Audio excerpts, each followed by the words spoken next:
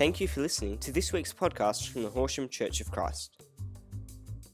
For more information, please visit our website at www.horsham.org.au. All right, thank you, Ruby. Let's just pray, because I need to, because it's good. Thank you, Jesus, for your presence here. Wow. Thank you that you're good all the time. And I just pray that as we spend time in your word, we would hear directly from you what you want to say to us, what you want to do in us and through us. And we draw closer to you and live our lives changed and enriched because of you and your love and your grace and your mercy. In Jesus' name, amen. Who knows this rhyme? Most of us, it's actually apparently the most well-known or popular English rhyme that is out there. Humpty Dumpty sat on a wall. Humpty Dumpty had a great fall. All the king's horses and all the king's men couldn't put Humpty together again. Who can tell me who or what is Humpty? An egg. All right, raise your hand if it's an egg. Most of us? How do you know that? Pardon? Play school. Play school told me it's an egg. Love your education, Michael. It doesn't actually say that, does it? It doesn't actually say Humpty Dumpty was an egg. This is probably where we get the idea that Humpty Dumpty was an egg, is from Lewis Carroll's Alice in Wonderland and her conversation with Humpty Dumpty, who himself said he's not an egg. She said, you look like an egg. But he's like, no, I'm not an egg, and he got mighty insulted. So the rhyme itself doesn't actually say it's an egg, but we all believe that it's an egg, even though it doesn't say that. Now, just out of pure interest, Humpty Dumpty has been written in multiple languages, including in French. I think it's, look, just forgive my pronunciation, all right? Bulle bulle. This is Swedish or Norwegian, Lille Trille. But these are two of my favorites. In some parts of German, Runzelken Punzelken. Doesn't that sound better than Humpty Dumpty? My absolute favorite. Humpulken Pumpulken. Isn't that great? Still no egg. Still no egg. We have this thing sometimes where we know something, but we're not even sure why we know it or how we know it or where we learnt it. And so we have this rhyme, which actually started out as a riddle. And the most believed story about Humpty Dumpty was that it was some massive cannon that was around in the 1600s. And then in this war, the church that the cannon was on top of, that's what we need, is a cannon. That would be amazing, wouldn't it? Hey? Sorry, distraction. The building gets knocked down by the approaching enemy, and then this cannon, known as Humpty Dumpty, is knocked down, and all the king's horses and all the king's men couldn't actually put it back together again. So, is it an egg? Is it a person? Is it a cannon? Is it just Humpulken Pumpulken? Just sounds good to say. But we believe it's an egg. We just make that assumption, even though most of us don't even think about why we get to the point of it being an egg. So as we come into Easter, we're asking the question about the different things that we might read in Scripture, the things that particularly if you've been Christian for a long time, you might have learnt these things growing up. You learnt them in Sunday school. Somebody taught these to you. You've read them in the Scripture. And you're just like, well, that's just what we know. But why? Why do we know it? So we want to start off with this question. Why do we take up our cross? There's this fascinating conversation with that Jesus has with, I've lost his name. It's a guy. In John chapter 3, it's a Pharisee. He comes to him at night time.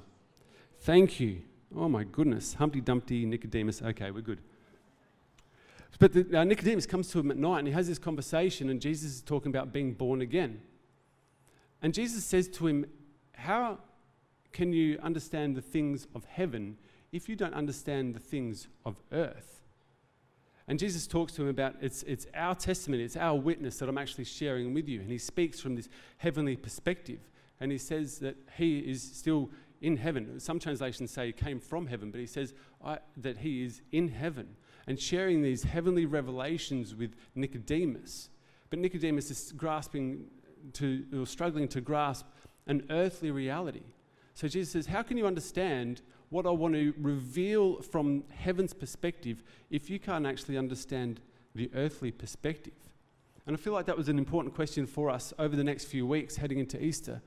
That it's really easy. We can read the Bible, we can read God's word and not actually enter in to get his perspective on it. That we can just maybe read through it and go, okay, take up your cross, understand that. Or, celebrate the death and resurrection of Jesus. Okay, I've got that, no worries. But why do we do those things? What's actually behind it? What's Jesus actually calling us into when he has these conversations, when he encourages us in these ways? Open up your Bibles to Matthew chapter 10.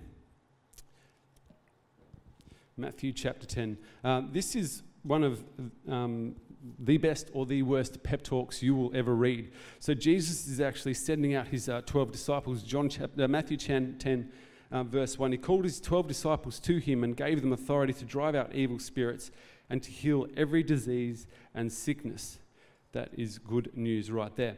So he sends them out and he gives them all sorts of encouragement, all sorts of directions about what they should do, where they should go, what they should be like as they go. He gives them this instruction in verse 13. Verse 12. As you enter the home, give it your greeting. If the home is deserving, let your peace rest on it.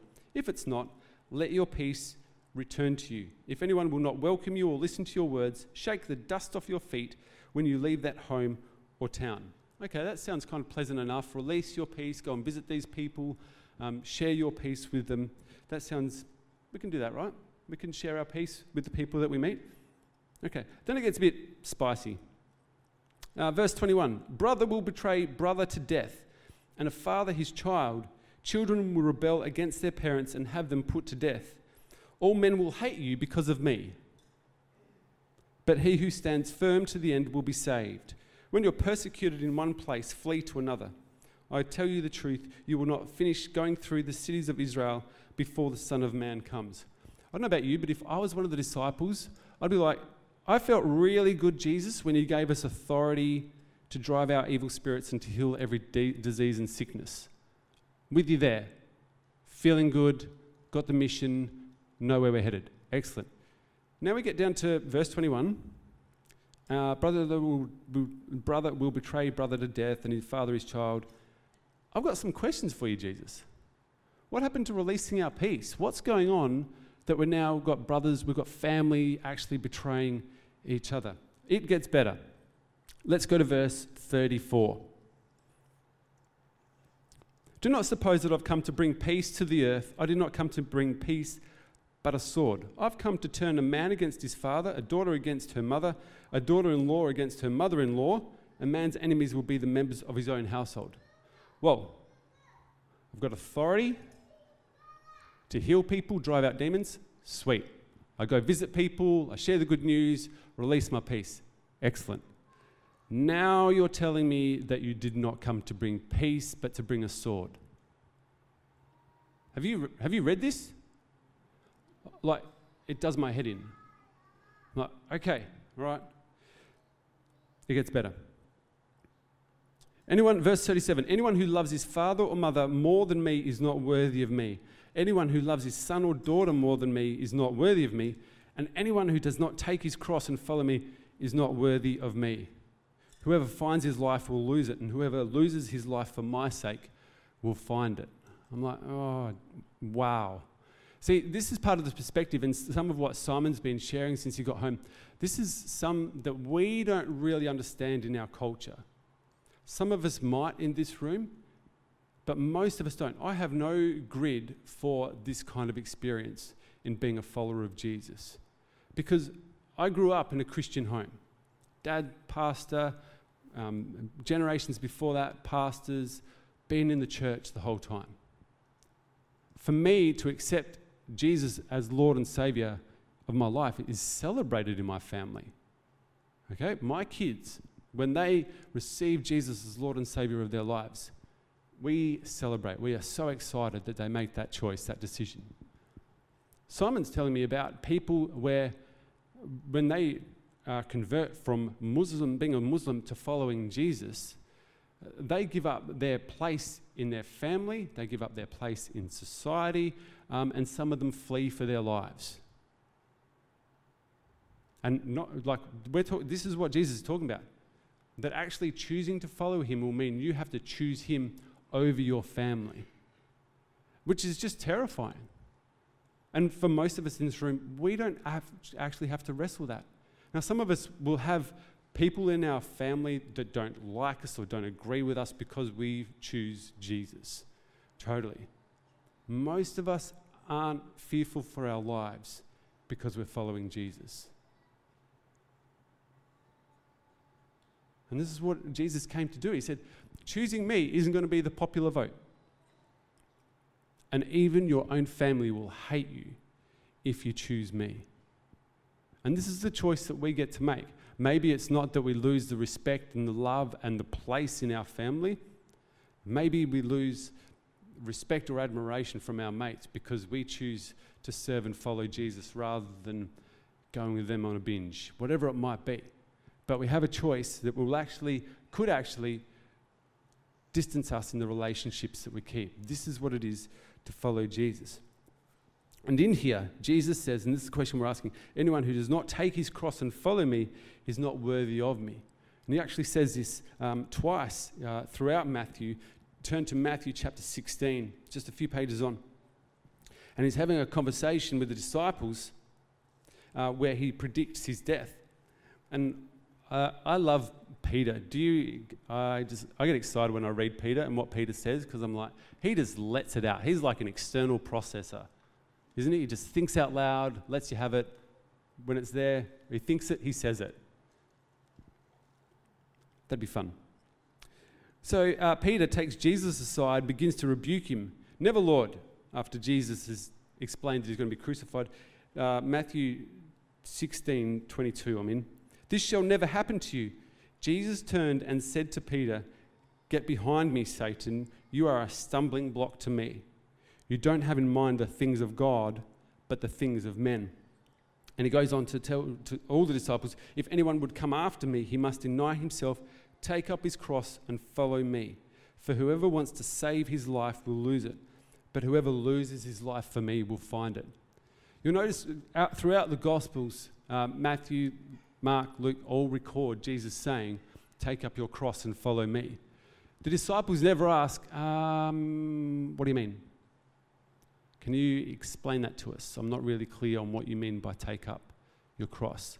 Because in the day, the Romans actually, this was their favorite method of killing people, was via crucifixion. This is how they would deal with their criminals that they really weren't fans of. And so the disciples had an idea of what death by cross was like. They knew what Jesus was talking about because they saw it. But not only did the Romans just stick a cross in the ground, stick a tree, whatever it might be, and then stick somebody on it. No. They actually paraded the people through the streets, just like we see with Jesus. That these people would be made to get their cross on their back and be marshaled through the streets to where they would be crucified. It was the most humiliating way that you could suffer, the most humiliating way that you could die in that day. And the Romans loved it, and then the other nations around them started to get a hold of it. So when Jesus says, you want to follow me? Take up your cross and follow me. The disciples are like, oh, wow. That could lead us into being humiliated in front of other people. That means we actually have to die to our own sense of pride and satisfaction and the things that we want from our own life and give them all up, that we actually put them to death. We put those things to death as we follow Jesus. But this isn't kind of a popular message.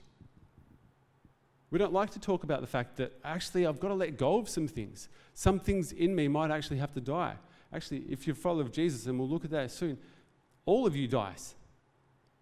It's Jesus that gives you the life once you start to follow him. And he says, the life that you're living, this life that you have that is not following me, kill that. Put that on the cross and follow me. Because you'll see most of the disciples, if you track through their lives, most of them were not crucified on a cross. We have no record of the disciples actually going, okay, I'll go and get a cross and I'll follow Jesus. Jesus doesn't live his entire life with a cross, does he? Like it's one day where he actually carries his cross and is crucified on it. So the disciples, and we need to understand, Jesus isn't actually talking about going and getting a massive, heavy cross and walking through it. We're walking through the streets with it. Jesus is actually talking about getting a heavenly perspective where our earthly lives pale into insignificance compared to our heavenly lives. That we would actually crucify who we have and what we have on the cross and leave it all behind to follow Jesus. Because he is worth far more than whatever we could obtain through our own desires, our own actions, our own will, our own purposes. I love this bit. It does get better if you're not feeling great at the moment. I'm sorry. Verse 27, for the Son of Man is going to come in his Father's glory with his angels, and then he will reward each person according to what he's done. Do you know there's numerous times that Scripture actually talks about us getting rewarded? For a long time I know we went, oh no, we're not in it for reward, I'm just in it so I can die and go to heaven. No, actually it talks about a reward. Each person is rewarded for what they've done. We take up our cross, we follow Jesus. There's actually a reward that comes directly from the Father. In 1 Corinthians 4, it actually talks about when we come to face with God, that he actually praises us. I've read it numerous times, but it was like, the last time I read it, I was like, what? There's a reward that we get from the Father for the way that we live our lives, the way that we follow after Jesus. No, it's not how we operate. It's not part of our discipleship process. It's not an evangelistic call that we put out that, hey, follow Jesus, you'll get rewarded. No, our reward is eternity with Christ Jesus. But there is reward that actually comes from him. That each of us receives a reward for the way that we've followed him, for how we've lived our lives in following Jesus. You've all gone really quiet. You all okay? Okay. You don't like talking about taking up your cross and dying on the cross? Happy Easter. I want to take you through one more of the Gospels and then we'll end up in Romans. Mark chapter 8. Mark chapter 8.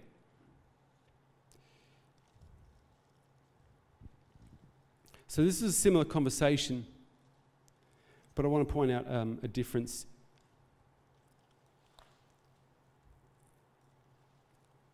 Verse 27.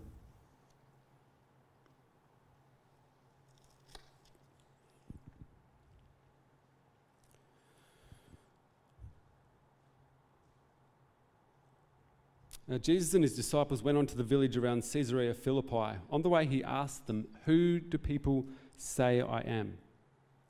They replied, "Some say John the Baptist, others say Elijah, and still others one of the prophets." "What about you?" he asked. "Who do you say I am?" Now you have to know that Jesus isn't on an ego trip. That's not how Jesus operates. He's actually testing the disciples, inquiring them of what they see and who they see Jesus to be and what their understanding is.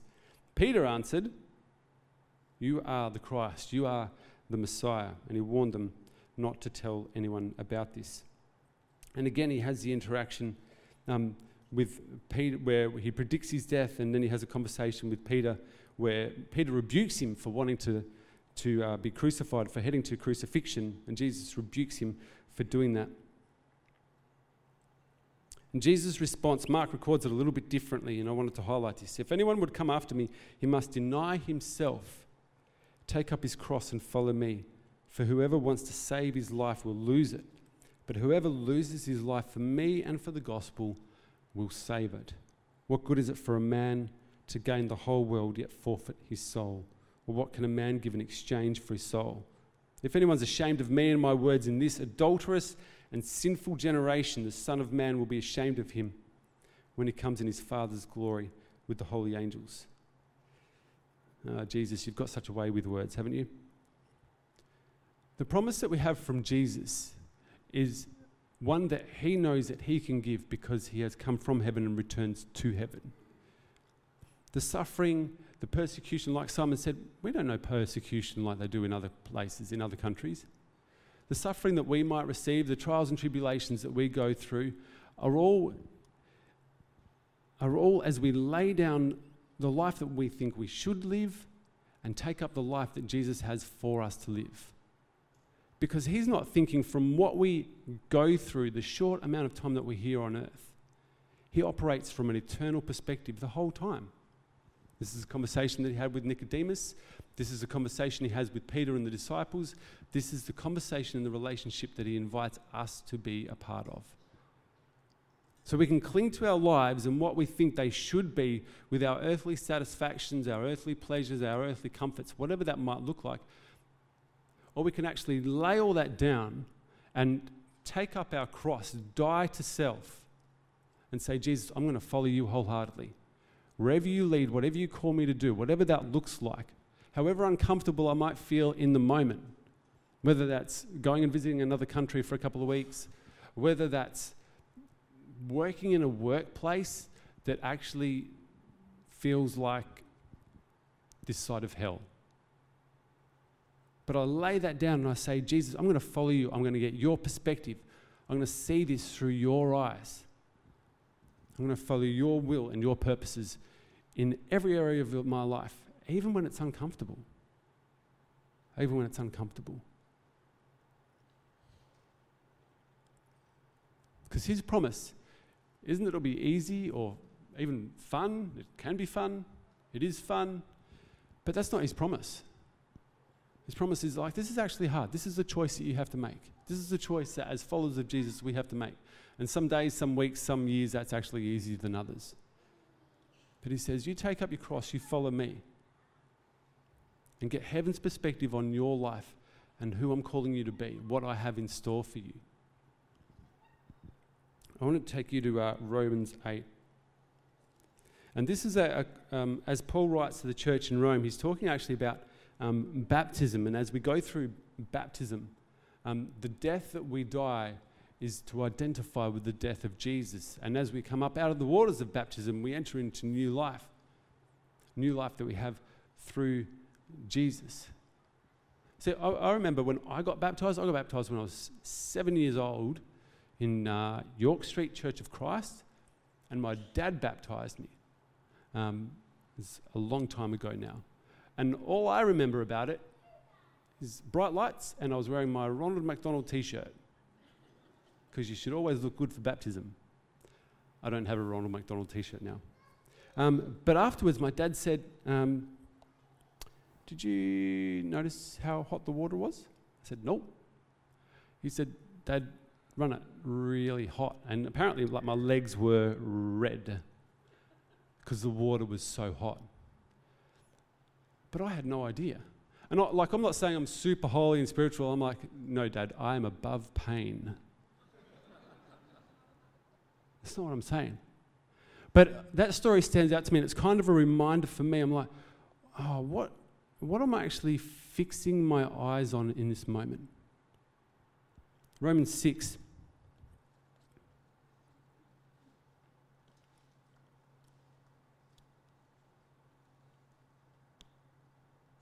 In the same way, count yourselves dead to sin, but alive to God in Christ Jesus. Therefore, do not let sin reign in your mortal body so that you obey its evil desires. Do not offer the parts of your body to sin as instruments of wickedness, but rather offer yourselves to God as those who have been brought from death to life, and offer the parts of your body to him as instruments of righteousness. For sin shall not be your master, because you are not under law, but under grace. Do not offer the parts of your body to sin as instruments of wickedness, but rather offer yourselves to God as those who have been brought from death to life. It's not a super fun message. You're dead. I don't remember receiving that discipleship talk when I said, I want to get baptized. I don't remember sitting down with Dad and Dad saying, listen, son, you're going to die. You need to take up your cross, follow Jesus, you're dead. But Paul, you read Romans, and Paul talks about all the time, you're dead, dead, dead, dead, dead, dead, dead, dead, dead, dead, dead. The old man is dead, the new man has come to life through Christ Jesus, which is actually the greatest gift that we can receive. And some of you, I feel like this is just a reminder for some of us. Like this is, it's not revelation. Maybe it's like, I hope it's encouraging. Like some of you have done this all your life. Some of you will let go of things because Jesus isn't on it. Some of you made choices that distance you from other people around you because that is what Jesus has called you to do. As you have taken up your cross, you've made decisions that haven't been popular, that may have been humiliating, that haven't left you feeling good in the moment. But Jesus says, no, actually, as you follow me, as you carry your cross, as you are dead to sin but alive in me, that's actually the decision I called you to make. I see that. You get rewarded for that. That's not our motivation, but that's what happens. Do you know the thing that happens when you carry your cross and follow Jesus? You can't time out. You can't just go, I'm just going to have a rest today, Jesus, okay? I'm just going to lay my cross down and I'll catch up. It doesn't happen. It's like being a Christian isn't a part-time gig. Carrying a cross isn't part-time. This is a lifetime commitment. And Jesus says, you come to follow me and I will give you life. I will give you life. Let's stand. If you're not a follower of Jesus and you're like, wow, this is your first Sunday. If this is your first Sunday and you're not a follower of Jesus, the life that he has for us is better than anything we could hope or imagine. Anyone in this room who's a follower of Jesus can testify to that. But if you're not a follower of Jesus, then don't let today pass without taking up his invitation to receive the gift of new life that he has for you. Jesus also said, come to me all who are weary, for my yoke is easy and my burden is light. Because as we follow him, as we take up our cross and follow him, we actually walk in step with him and he in step with us. Because he does not leave us and he does not forsake us. Even just this morning, I just have the sense that some of us are really just tired. Maybe not sleep tired, I think that's part of it. Maybe we are sleep tired, but some of us are just tired of life.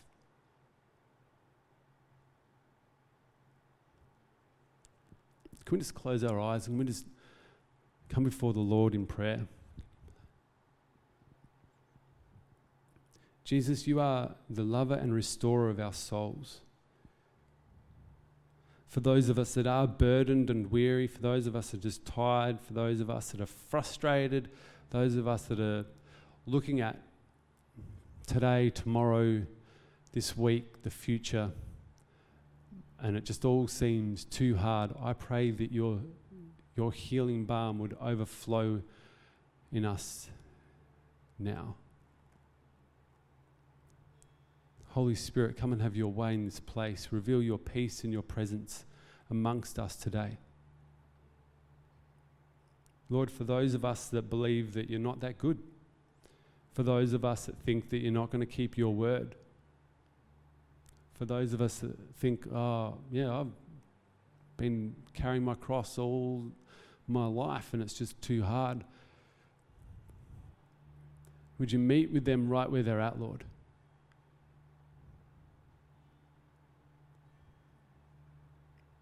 Would they know peace that surpasses understanding? Would they know the comfort of the Holy Spirit? King Jesus, would you open our eyes to see things as you see them? For those of us that have given up hope, because it's just too hard to keep hoping.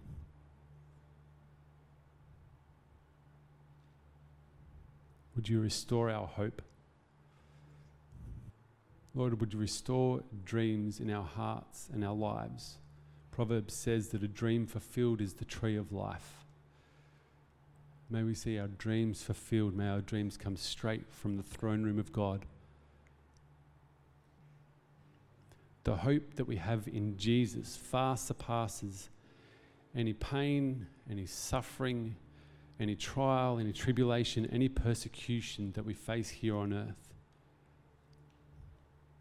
And I don't say that as just trite words. I say that as a hope and encouragement for all of us, especially for those where it's just too hard.